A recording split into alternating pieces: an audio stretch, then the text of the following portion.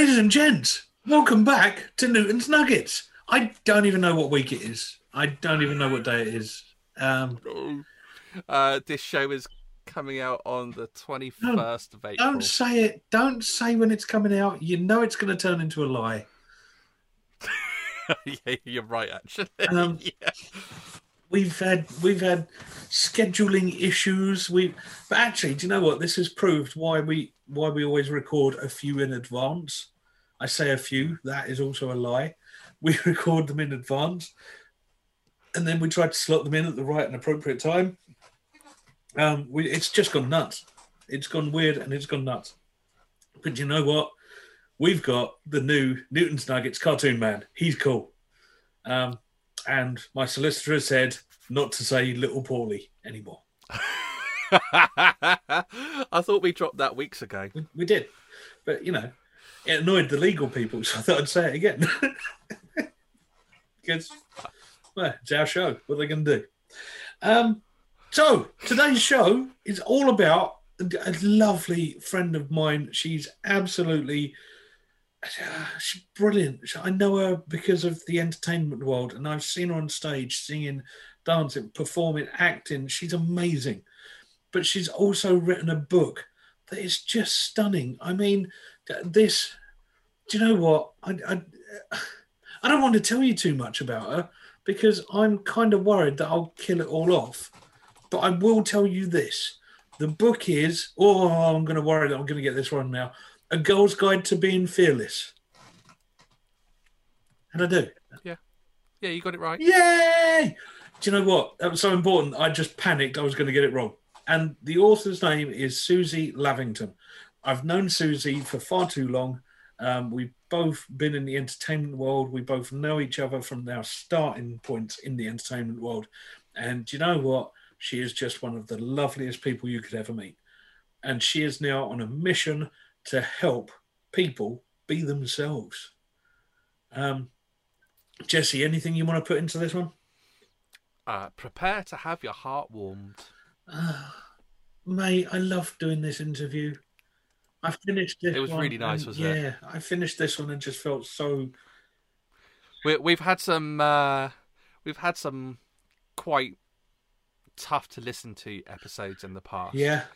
And this one really left me feeling warm and fuzzy after we'd. Do you know what? Right. Actually, you're welcome, everyone. If you're listening to this, whatever you're doing, okay. If you're out walking the dogs, fine, okay. If you're doing something nice and relaxing, fine. If you're doing something stressful, stop it, okay. To those people that are doing something stressy right now, stop.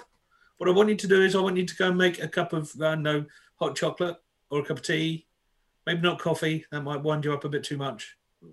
Hot chocolate, tea. Have a sit down, have a relax, join us in this for a little while, then go back to your stress afterwards, okay?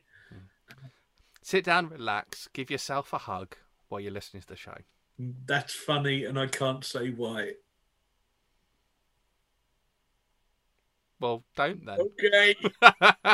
Ladies and gents, here is Susie Lavington.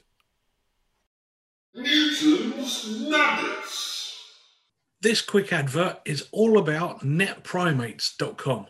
Now, NetPrimates, they do everything related to IT. They do IT support, they do Microsoft 365, they do cybersecurity, and they do connectivity. Now, the big one for me is cybersecurity. I've chatted with the owner of this company, and he really knows his stuff. So please go and have a look at netprimates.com.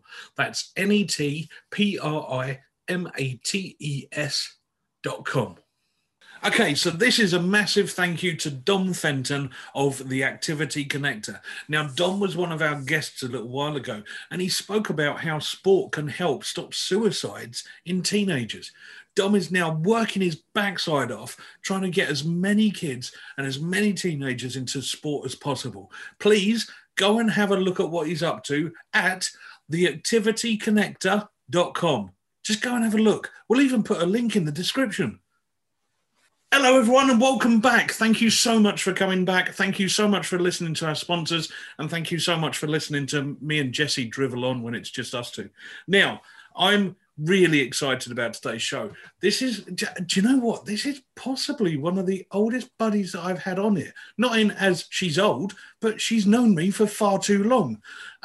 we actually knew each other when we were teenagers, and we've kept in touch because of Facebook and social media and all of that stuff.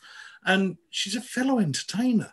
And right, she can hear what I'm saying right now, so hopefully she won't tell me to sort off in a minute. But I love this lady to bits, and she has done something absolutely phenomenal. She's brought out a book, A Girl's Guide to Being Fearless, and mate, the reviews have been astonishing, okay? The fact that one of my old buddies is helping women go through stuff that I'll never understand. Okay, and that's the be all and end all. I will never fully get it. But this girl, and do you know what? I'm just going to introduce you. Ladies and gents, please say hello to Susie Lavington. Susie, hello. Oh, hello, my darling. Hello, hello. Oh, like I still want to give you a massive cuddle right now, but it's...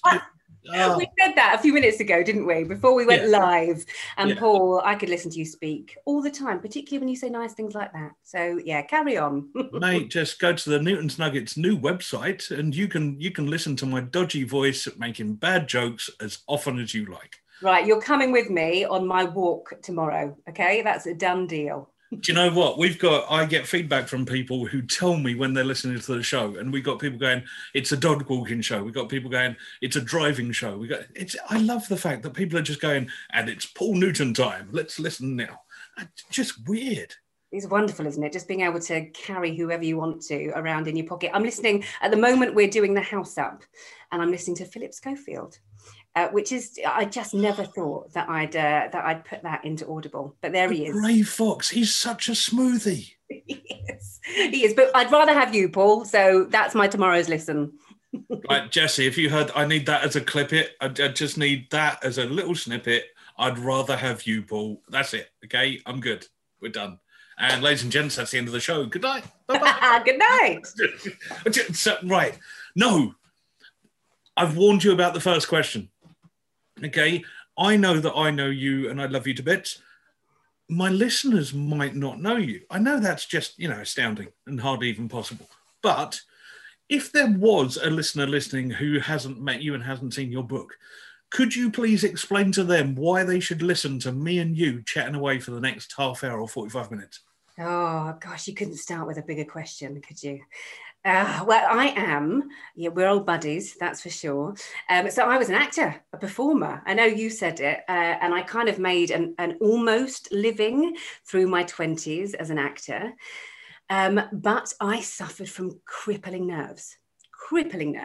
And I let opportunity after opportunity pass me by as a result. And I think that the kind of turning point came for me when I had an audition for the Royal Shakespeare Company. So just it was a lifelong ambition at the time. Yeah. And it was going well when I had the script. So I think we were given Henry V, the prologue or something like that to rehearse. And I'm good when I can rehearse.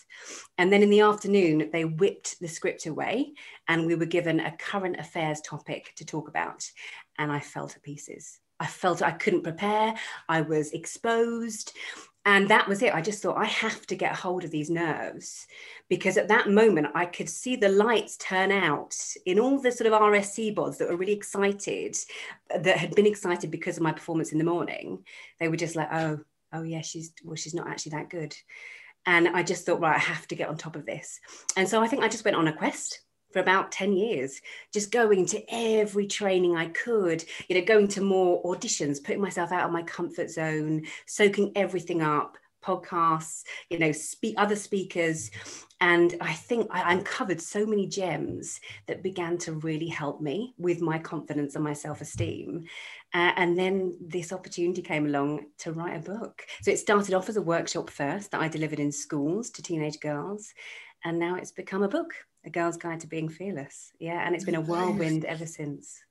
Right. Okay. You've kind of knocked me for six there, because I know you as this confident, bubbly, I can go on stage and show people what I can do. And I've seen you do it. And I've seen you just be an amazing performer. And for you to turn around to me and say, I had crippling anxiety and it's about preparation, and it's about not feeling prepared already. Okay, I'll tell you something that still messes my head up. I absolutely freak out if somebody says I have to learn a script. I can't do it. I'm rubbish at scripts, which is probably why I now do a one-man show and I walk out on stage and I just start with, good evening, I'm Paul. And that's all I know that I'm going to do. Paul, the thought of that is funny, isn't it? It's like having a left and a right brain. You know, some people are just very good at maths and numbers, and some very good at languages, and often the two don't cross over. I think it's very much like that. I mean, I'm still learning. I've just actually signed up to another public speaking course because I've been delivering so much content over the past few years. I haven't actually invested anything in my own development. And I'm still getting called out by this wonderful teacher. And she's saying, Susie, you're still performing. You're still preparing in your head what you have to say, and you're not letting yourself be vulnerable. So for me, I still like prep. I'm a real prepper. And I feel comfortable when I've got a script in a few hours or a couple of days. And the thought of just going out to an audience, it still scares me. I've still got massive development to do. So I think you're one or the other.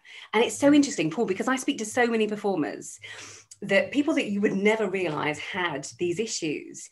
But I think it's more common in performers and entertainers than you realize, because when you're not comfortable in your own skin, I think often the easiest way through that, or the quickest relief, is to jump into someone else's. Yeah, be a different character completely. Yeah, I completely agree with you on that. And when you consider, right, I walked away from acting and musicals, oh my word, 20 years ago now. And for me to go back and do a part that involves a script, the director or the caster, someone has to be a really good friend, okay? Because otherwise I'm just going, no, it's not happening. It's not me anymore. So I walked away from that 20 years ago now. Wow. But it's a weird relief, isn't it? When you don't have to be you, when you're not being you in front of those possibly thousands of people that are watching, the criticism doesn't matter. Because they're not criticizing you, they're criticizing the character and the way the director has told you to play it. Yeah, that's an interesting way to look at it. That is interesting. I've had to really detach myself from reviews and feedback anyway. I think it's just a self-preservation thing. You kind of get accustomed, and sometimes you don't, but I've had to just kind of go, you know, I've walked into a theatre and sat spellbound by a performance, sat next to a friend, walked out and gone, oh my gosh, that was amazing. And the person sat next to me has gone, are you kidding? Like that was awful. I would never go again. So I think, was it Wayne Dyer? So I listened to a bit of Wayne Dyer, I have been recently, and he said that he released a book. I don't know, and Wayne Dyer's not around anymore. So this was years and years ago. And he said he got fan mail from one woman just saying it's changed my life, this book. And on the same day, he got another letter from someone saying, what drivel. And he packaged up the fan letter and wrote at the bottom of it, you could be right, and sent it to the guy who'd written the bad review, and did exactly the same with the other one and sent the bad review to the one who sent the good review. Again, you could be right. This idea that actually, you know, it is what it is. It's like I stay away from the reviews of the book as much as I really appreciate people writing them. And I love it when people get in touch, but I kind of have to just separate myself. It's done, it's out there. Hopefully it's doing its thing and it's helping loads of people, but I can't change anything now. So yeah, it's a tricky thing to not let it in here, right? Yeah, and I've got to be honest with you, releasing the book, it felt like I was giving away too much of me. Right. Then, tell me more about that. But no, this is about you. I've told you're not doing that. Okay, we're not doing this about me today. She's good. Jessie, she's good. Edit that bit out. That's not fair.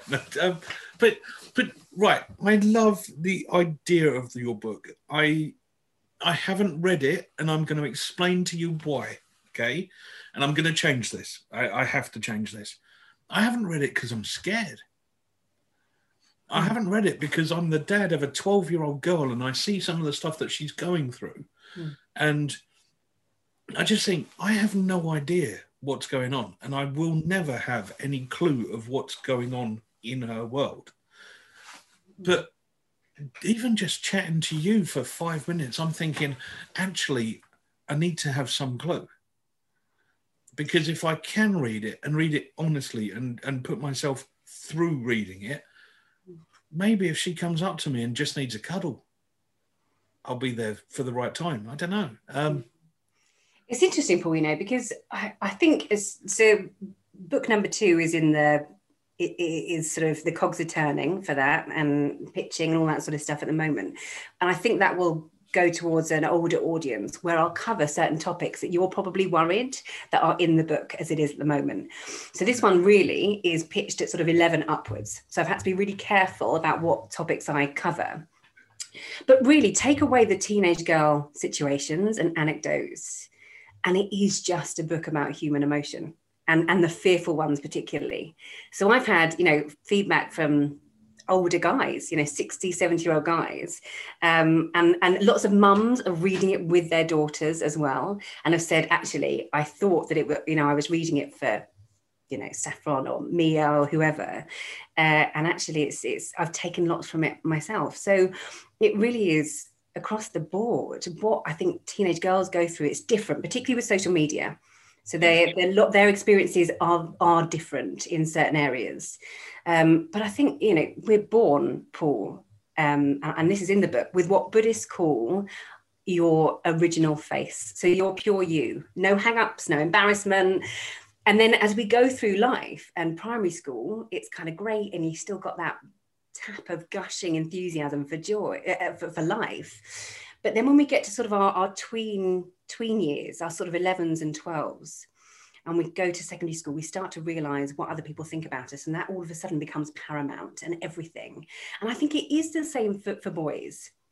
But there is something that happens with girls as they go through those teenage years where it can be difficult to get that confidence back. I think more so than for boys.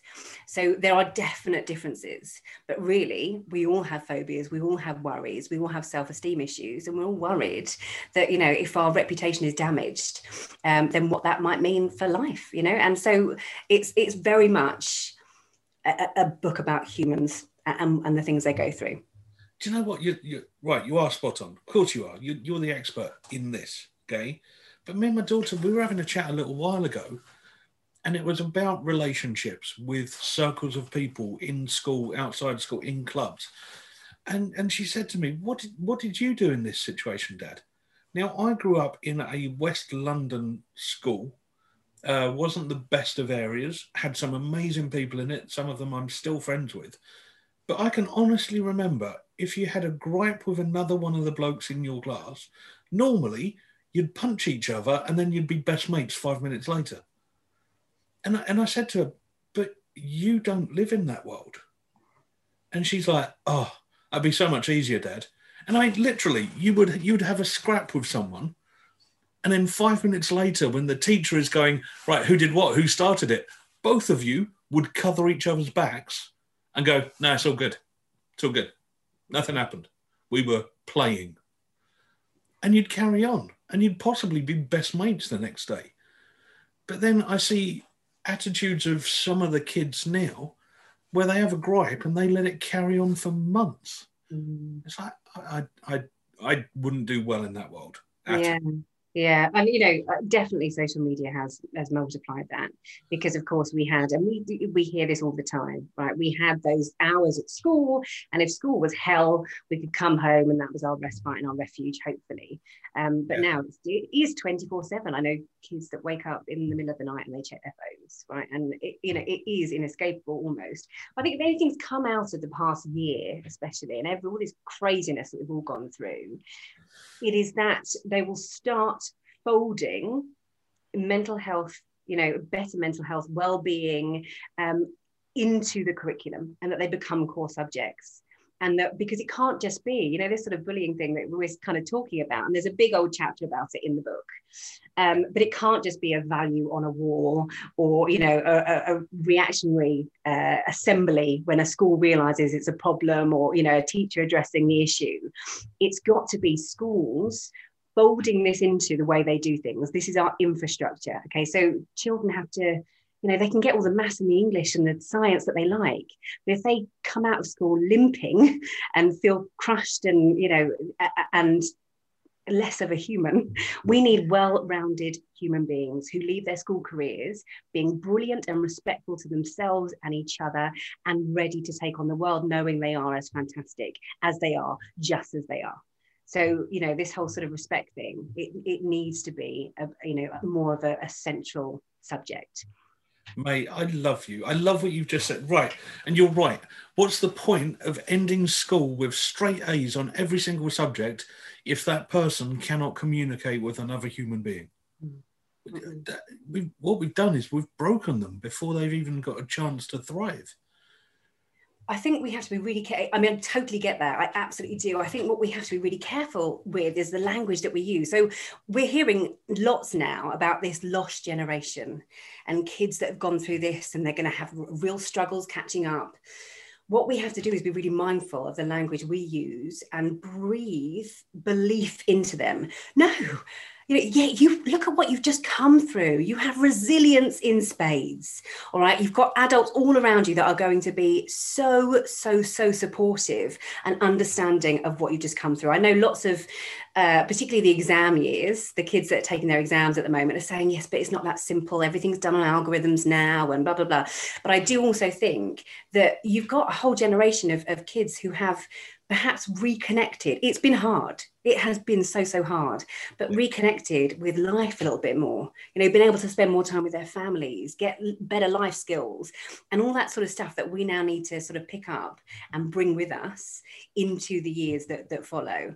So actually, I think it's that whole thing of kids will, and students and teenagers and young adults, the bar that we set them and what we tell them is what they'll amount to, is what they'll become, is what they'll believe in themselves.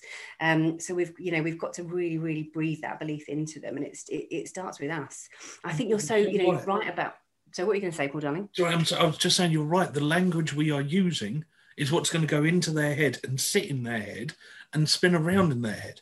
It's I love using language whenever I'm doing shows as well, because I can drop things into people's heads and make them believe that they picked the red bicycle at the end of the show when beforehand they weren't even thinking about it. So you're right. If we as adults and as parents and as teachers are walking around going, oh, they've lost a whole year, there's no chance, what are they going to believe? If, however, we talk to those students individually, in groups, in assemblies, and say to them, wow, have you seen how amazing you've done? You're the only kids that have done this, and look how well you've handled it.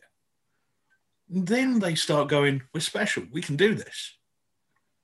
Absolutely. I mean, it is everything, isn't it? And I know this is again a saying that gets bounded about quite a bit, but the way you speak to your young people, and this is really important if you're an influence in any way in a young person's life, whether you're mum, dad, grandma, grandpa, auntie, uncle, the way you speak to them will become that inner voice. And they have to do a lot of work if that inner voice is negative to unpick it. So yeah, as often as possible, we need to make sure those voices are encouraging and nurturing and supporting and uplifting. Yeah, so true. This is it. Back in when I used to use hypnosis a lot to help people that had fears of certain types, the amount of times that they'd be in a relaxed state and I'd say, right, what voice are you hearing? And they would come up with somebody who was really influential when they were a kid. And it's like, this can't happen hundreds of times and it not to have a point.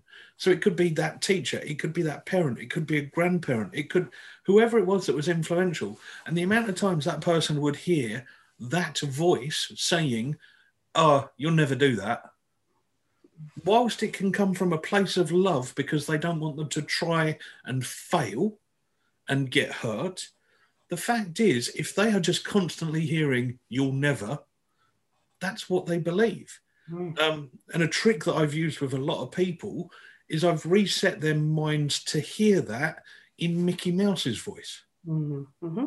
Because the amount of times that you go, can you just imagine Mickey Mouse going, you'll never do that. It's just stupid. Okay. And therefore they can switch it off quick.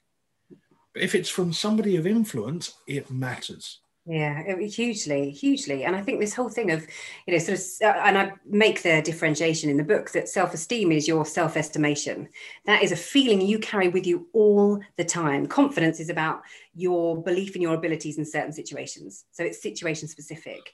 Whereas Oh, that's nice. Good, I'm glad that someone likes it.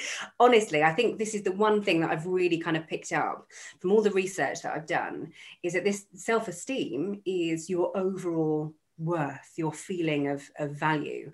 And if you have high self-esteem, everything else, I truly believe, comes from that.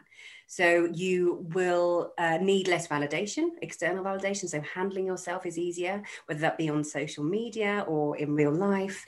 You will step outside of your comfort zone more often, because you know if you fail at something, you just need to practice to get better. That is not you being a failure.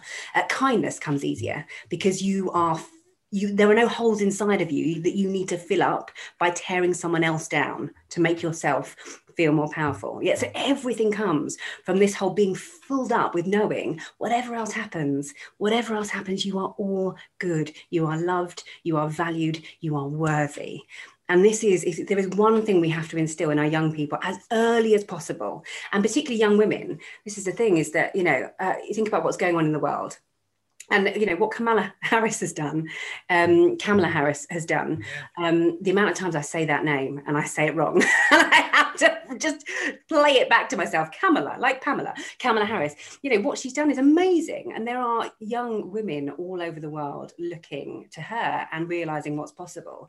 But one thing I can't get my head around is that we are deep into the 21st century now, and the fact that it is so groundbreaking that we have a female vice president in America, and the first Asian American vice president, and in Britain, you look at Britain and we've had two, and let's be honest, the second one, that job was thrust upon her. So she was thrown into a poison chalice situation. And I just think so that there is still no country in the world where females are equal. And that blows my mind. There are still no countries in the world where females are equal. And so as far as I'm concerned, we've got to get in there when, in those sort of tween years, those really awkward phases where particularly, and like I said, this is as important with guys, but I think from a female perspective, having written the book I've written, when you're reaching that age, your mind and your body are telling you to shrink. So we've got to get in there and say, right, put your head above the parapet. You have a voice. You have an opinion. You have to be heard. Yeah. And you think about like Amanda Gorman, and these sorts of voices that are coming out now, they shouldn't be diamonds that only appear every now and again, right? We need to really instill this confidence and this self-esteem in our young people as early as we shouldn't be shocked when these people who are intelligent, they are clever, they are brilliant at what they're doing. We shouldn't be shocked that they're there. We should be at the point of, this is normal. Yeah. 100% agree. Yes. So how do I get my daughter on your course to be as confident as she can be? Well, so the book is out, obviously, and out there and available. Mate, I'm ordering. Oh, actually, do you know what? Right, on that, what's better? Is it better for somebody to go to a well-known online store and buy your book? Or is there a site that you control that sells your book? Yeah, so absolutely either. You can get signed copies, very important, from... stop, I want that.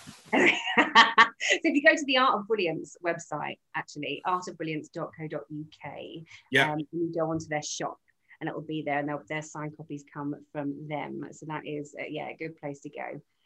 Obviously, good old Amazon have got them as well, and most online bookstores. Am I supposed to say that? Yeah, and when books reopen, so support your local bookshops.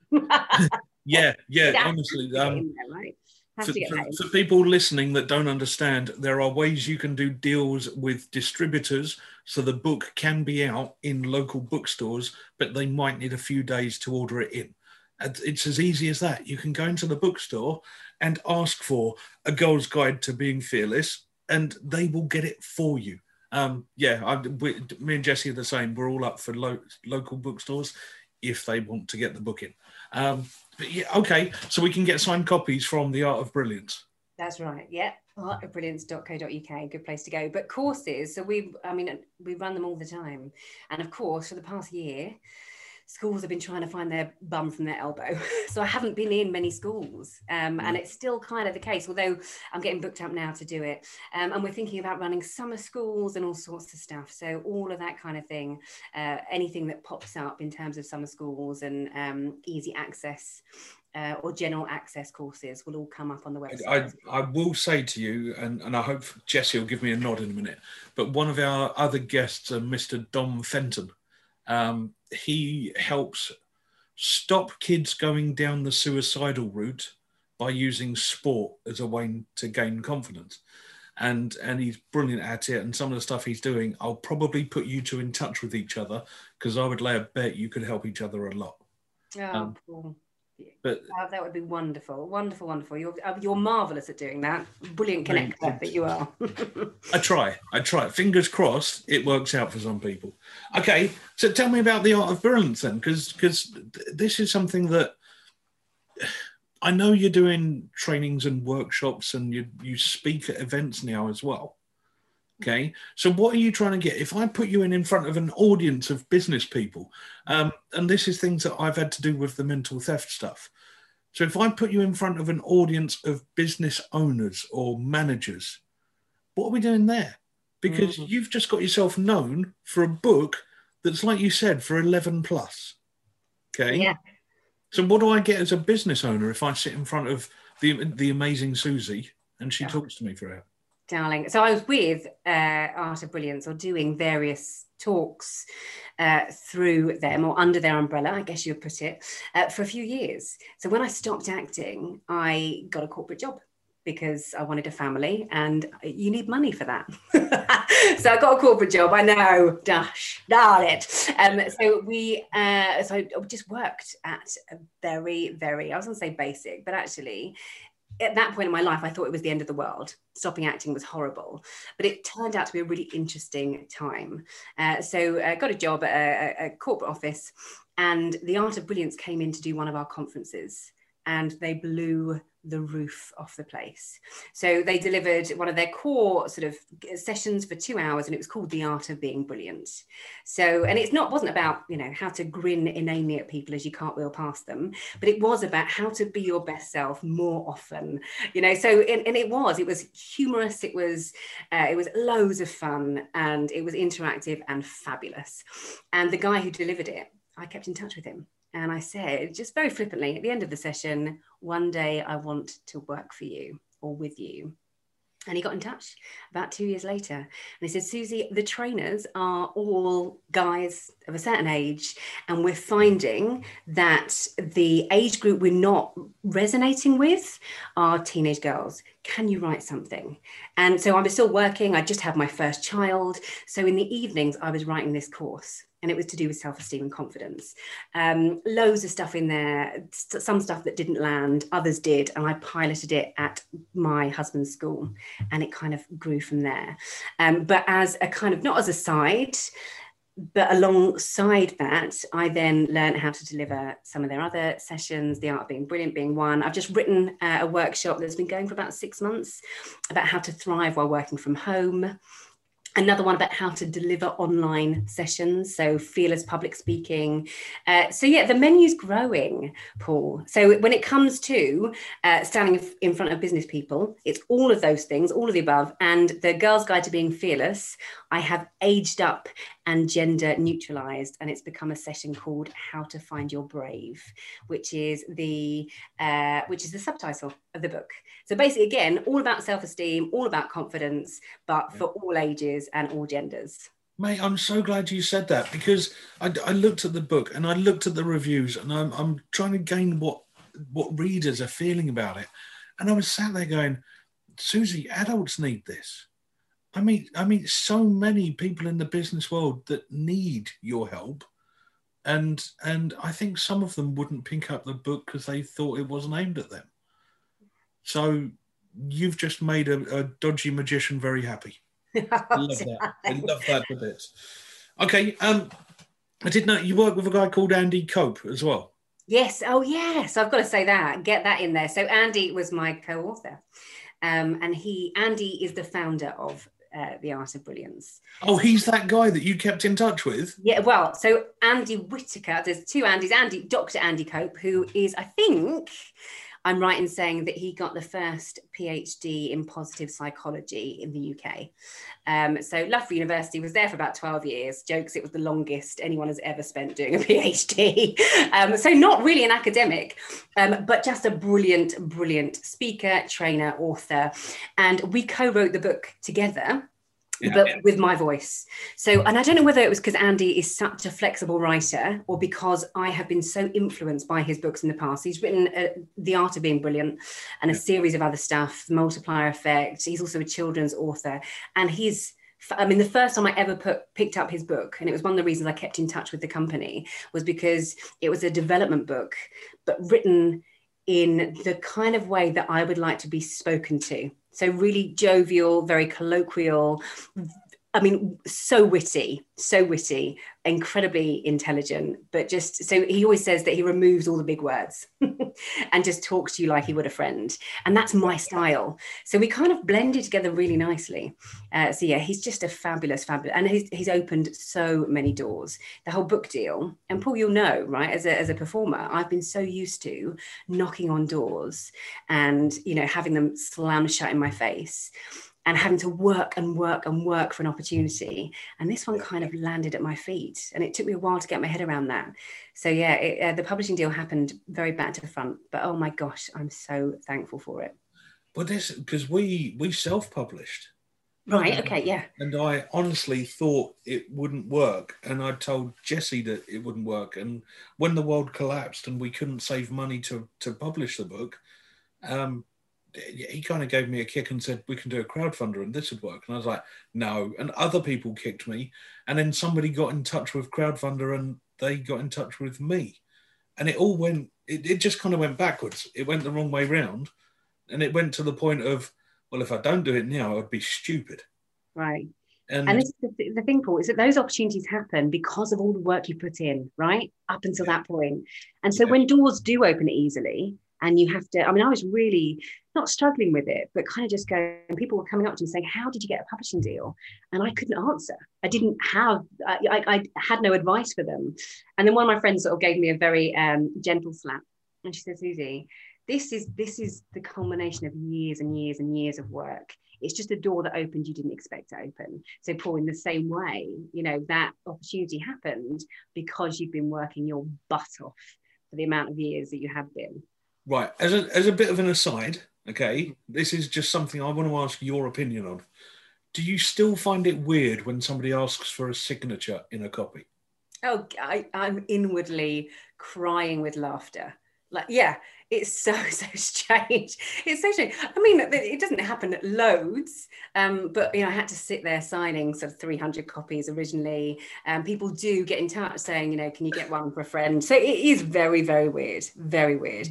Yeah. But it's it's one of those things that you kind of have to remind yourself that you have come from where you've come from, and this is literally just a nice touch, isn't it, for someone when they open a book? That's it. But yeah, it's funny. And do you know what? If that makes that book more special for them, then I'm happy to do it. But I still find it weird. Still very weird.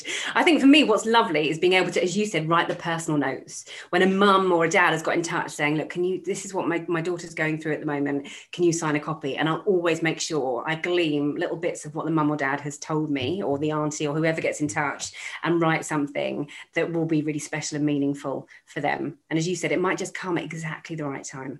And literally, as you alluded to a little while ago, with the fabulous guys at Dom, what he's doing right now and the things that I can't think of higher work, like a better way to serve people, is that we have to remember the power of our words.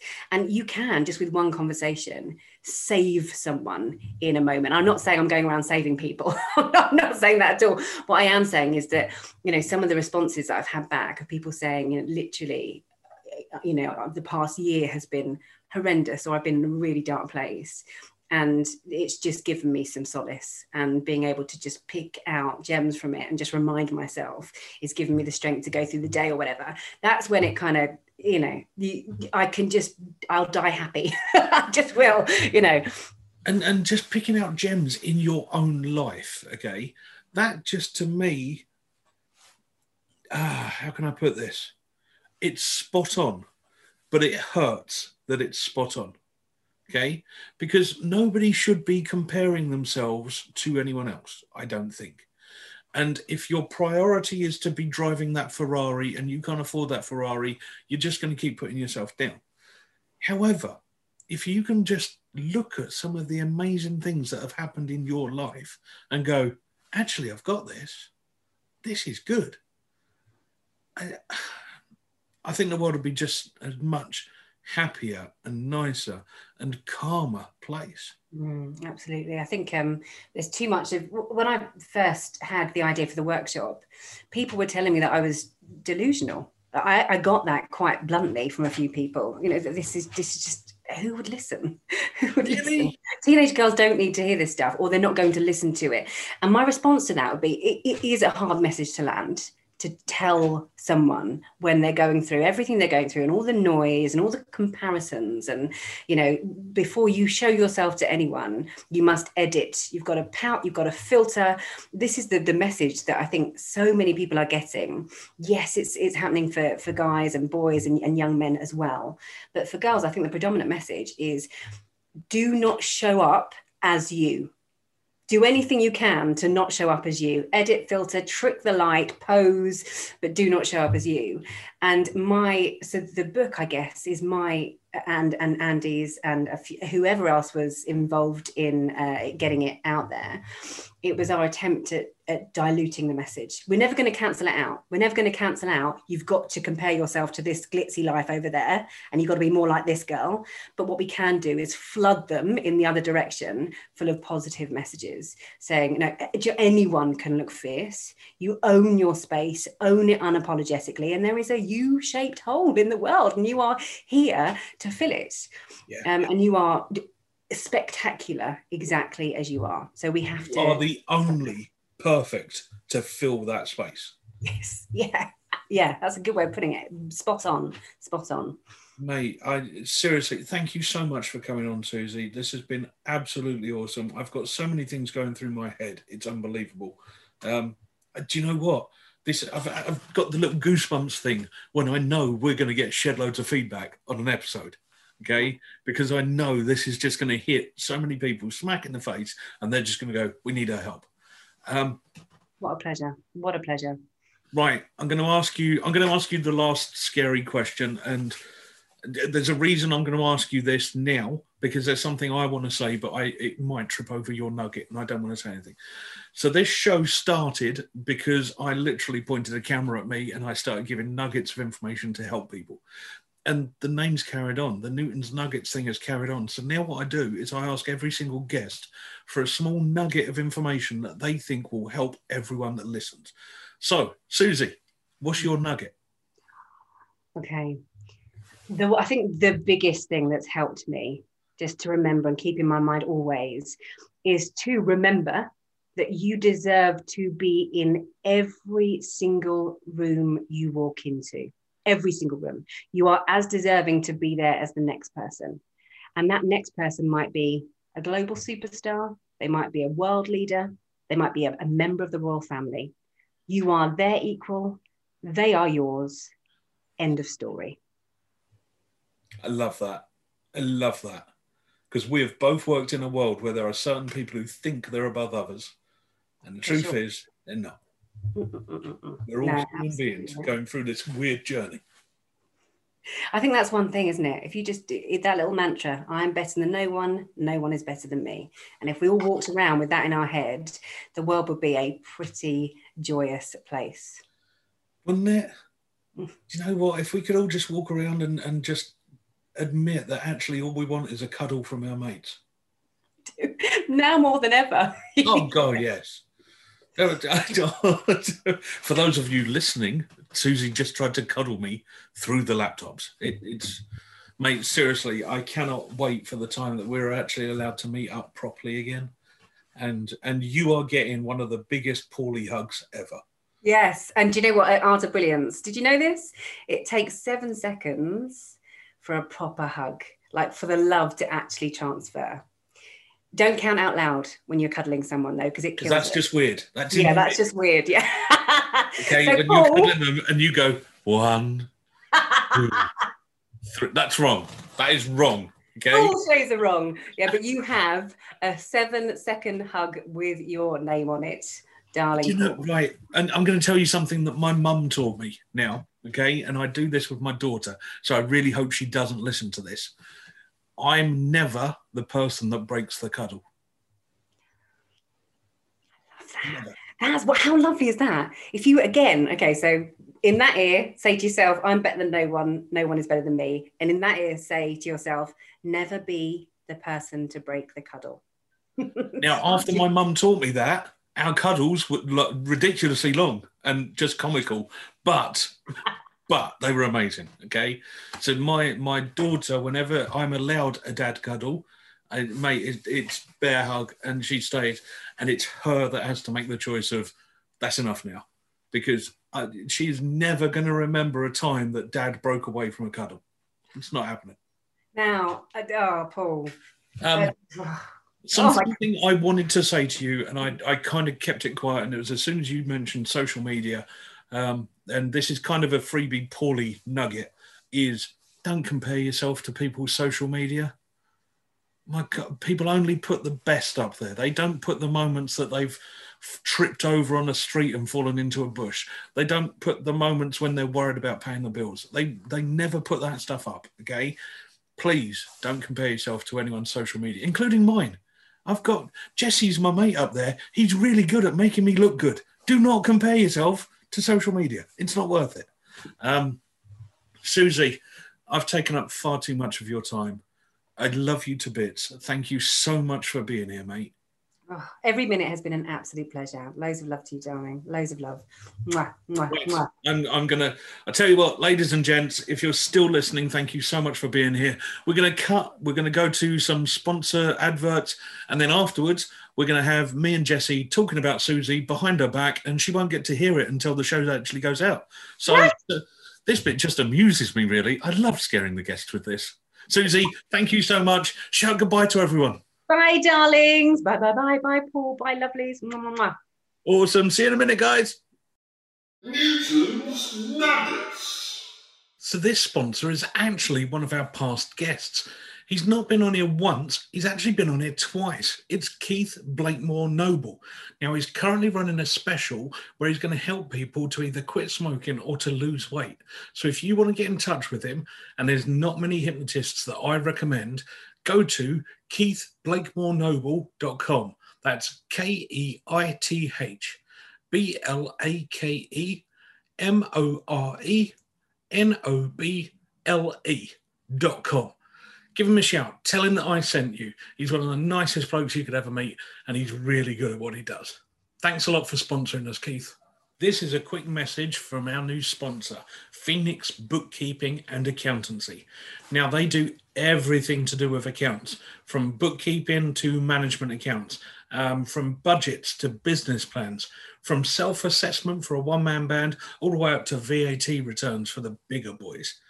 All you need to do is go to phoenixba.com to have a look at all of their services. That's PHOENIXBA.com. And you know what? When you get in touch with them, ask to speak to Cara. It'll really annoy her that I said that. But they're lovely. Go and have a look at their website, see if they can help you in your business, and just have a chat with them. They're really nice people, really easy to get on with, and they'll help you out with whatever accountancy needs you have. Thanks a lot for sponsoring us, guys. Really means the world to me. Welcome back, everyone. See, I wasn't lying. She's lovely, isn't she? To those of you who are watching on YouTube, you've even seen it in her eyes. She's just such a caring soul. To those of you who are listening on the podcast, wherever you listen to it, I really hope you got through her voice how lovely Susie is. Seriously, I'm so chuffed that she has ended up in the position that she's in, which is being an author who is helping a shed load of people. But Jessie, I just honestly get the feeling that the focus for her is to help people. And Yeah, and like genuinely as well. I know there's a lot of businesses out there who are, different types of coaches and things like that, and you see some of them and they're very, it's how many people can we hit, because that's how much money we can make out of it. Yeah. And there's some of them that come across so much more genuine, and actually what they're really worried about is how many people they can help. We had Nikki on one of the early podcasts, and she was the same. Nikki Bouton. Yep. Yeah. And that's what I thought about when we listened to this, is about how much somebody really cares about helping people more than anything else. The business side of things almost is, it's secondary to all of that, really. It really is. And seriously, the stuff that she was talking about with us, and the no two people being the same, and well, the cuddles bit. Susie knows that I give out cuddles. Okay. Yeah. If you've met Paulie like 3 times, you're getting cuddled. Right. So what I laughed about this was because I specifically wrote down. Neither of you mentioned it, so I specifically wrote down about the weird barrier. Yeah, and this is something me and you talked about when Susie wasn't there later. Yeah, so now, because I think, was it 7 or 9 seconds? It was such a long time ago that we recorded this. Yeah. I think it was 7 seconds. seconds. I think it was 7 seconds is the amount of time to give all of the love and affection across in a cuddle or a hug. Yeah. So most people, they might not know this consciously, but if you think about it, most people, if you have a 3-second hug with someone, so I'm not talking about your partner, but if you just go up to somebody and go, oh, hi, and give a hug, they basically talk about, well, if it's at 1 second, it feels too short. It's almost uncomfortably short. And if it's 5 seconds, it's getting uncomfortably long by 5 seconds. But so they say about 3 seconds is the comfortable hug length. Right, psychology. And I know this is really weird, but you know me, I love a bit of science. You love a bit of weird as well, so carry on. I love a bit of weird as well. Now, I always love this because I'm quite happy, and I don't think because we spend most of our time, this is going to sound really odd, we spend most of our time together on the internet. Yes, we do. Especially this last year. But we're both quite huggy people, and we both quite like to extend the hug. Yeah, we do. And I will quite happily, not to the point that it makes somebody feel uncomfortable, because I don't want somebody to feel trapped. But very often I'll go in for the hug, and I know that at about 3 seconds they'll start to release. Yeah.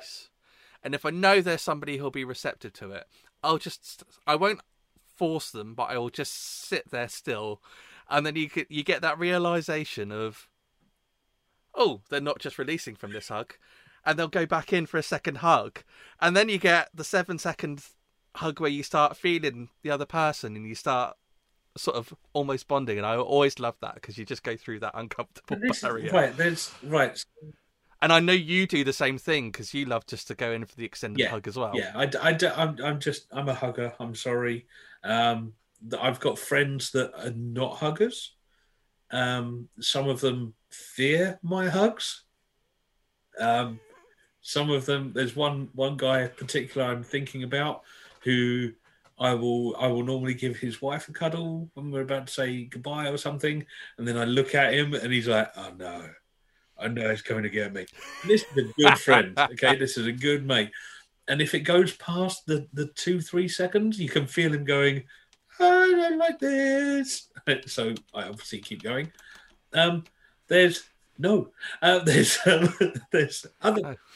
I had a guess. Yeah, I was wrong. Sorry. Jesse has just sent me a text guess at who that is. Nope, not him. That's another story. There's also other people in the same similar circle of friends who are very blokey blokes, and when they see me, they go, cuddle. And we have massive cuddles. But there's also that, blokey. I'm not even sure if blokey is a word, but for today it is. There's also that blokey hug, isn't there? Where you kind of put yourself near each other's chin and just pat back. You know, Yeah. we do. What I would call the sports Sports hug. hug. That's great. Well done. Yeah, The well done, mate. manly. And move on. Must talk beer, football, barbecue, that kind of thing. Right? Whereas I'm going, oh, I might chip my nails. Don't know. Do you see what I mean? There's different types of hugs. Yay, different sports. types of friendships. And do you know Yeah. what? I swear, I haven't counted, but I think she's right. About 7 seconds for the people that you really do love, for them to actually appreciate the moment. I think that's awesome. Yeah. And I'm going to buy the website called 7 Second Hugs.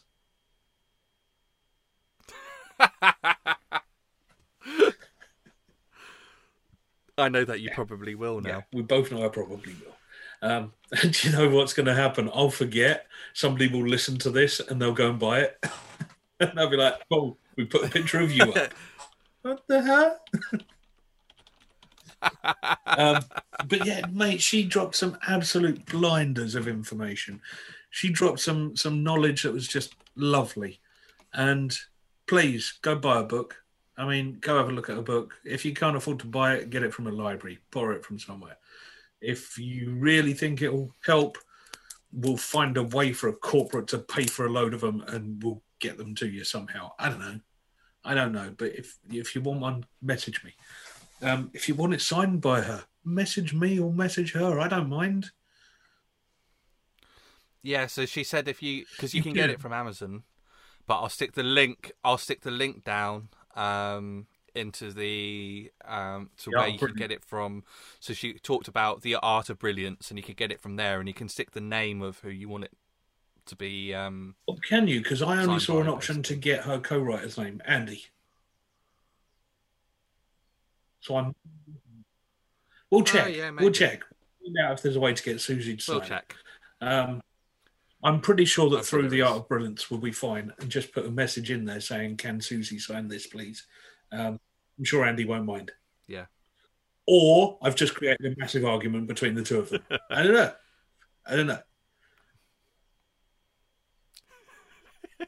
So back That'd be to Susie. Something she said, which I loved, was "I'm better than no one, and no one is better than me." What a level playing field. Yeah, I see. It's interesting, isn't it? Because I have very interesting conversations with my other half and their family, because they're all people who have all almost entirely worked for government jobs, police, ambulance, teaching, all of those sorts of things. And it's very funny because we often have this discussion over salaries and how some people get paid very high salaries, and they say, well, you know, how can you justify that? And I said, well, there's a commercial reason why that is. That doesn't mean that an individual's worth it per se. It's just that somebody doing a job to that level has a commercial reason. You know, like footballers, for example. The football team can justify having the best footballers because of the commercial benefit that it brings to the football team. And so while it feels silly to be paying someone to play football that much more money than a nurse saving someone's life or what have you, because the actual true value of those two different people massively weighs towards the person who's saving life. But the reality is that it's the commercial value is nothing to do with the value of the person, is essentially the point I'm making. Correct. And so when you look at someone, you know, whether it's a refuse collector coming around to clear your bins away, anybody who knows what it's like, you know, I don't remember it, but I've seen the footage of when there was all the strikes and there weren't people coming and picking up the bins. You can see how important that job is. You know, it's got nothing to do with your pay packet, and you know, there's this whole social status in there that I really don't understand, because everybody's important. Those jobs are all important. That's why they're there in the first place. It doesn't matter what it is that you're doing. And yeah, I've just rambled on and on and on there, but I absolutely love that, because I think everybody is, you know, the old-fashioned thing of having a different levels of class and different types of people. I just don't understand it, because people from any background can be just as valuable as anybody else. And I love the way that she talked about that, and I loved your jigsaw thing. Yeah. That made me really warm and fuzzy, and I'm not a warm and fuzzy type of person. But again, right, us two are very different, but we meet in different places. Yeah. And you know, we're both very creative. We're both very, very arty. There's things that we really meet on, and there's things that we are completely different on. Yeah. And the jigsaw thing, I'm going to try and remember what was said. No two people are the same shape, but the world isn't whole without everyone. Yeah. It's I wrote just it down. true. And, you know, whoever you are, whatever you're doing, okay, I care about you. I like you being here. I want to know that you're here and that, you know what, that you're happy. Yeah. And if there's any way that we can help you achieve that, tell us. Because something I would honestly hate, okay, and I've lost friends through illnesses, I've lost friends through drugs, I've lost friends through accident, and I've lost friends through suicide. Okay? Honestly, do you think that if they'd contacted me and somehow let me know what they were going through, that I wouldn't have tried to help? Yeah. Seriously, all of you, whoever you are, whatever you're doing right now, however you're listening to this or watching this, you're important, mate. Yeah. So we're here to help. Yeah. And if we're crap at it, we'll find somebody else that'll be better. Yeah, that's the thing. Do you know what? For one interview, I think actually maybe we leave it on that sensible moment. Yeah, I know. I had a joke that was that right at the start of all of that, and I don't feel I can say it, so I think that's where we leave it. That was lovely. Thanks, Paul. Thanks, Jesse. Everyone else, love you. See you next week. Love you all. Bye-bye. Bye.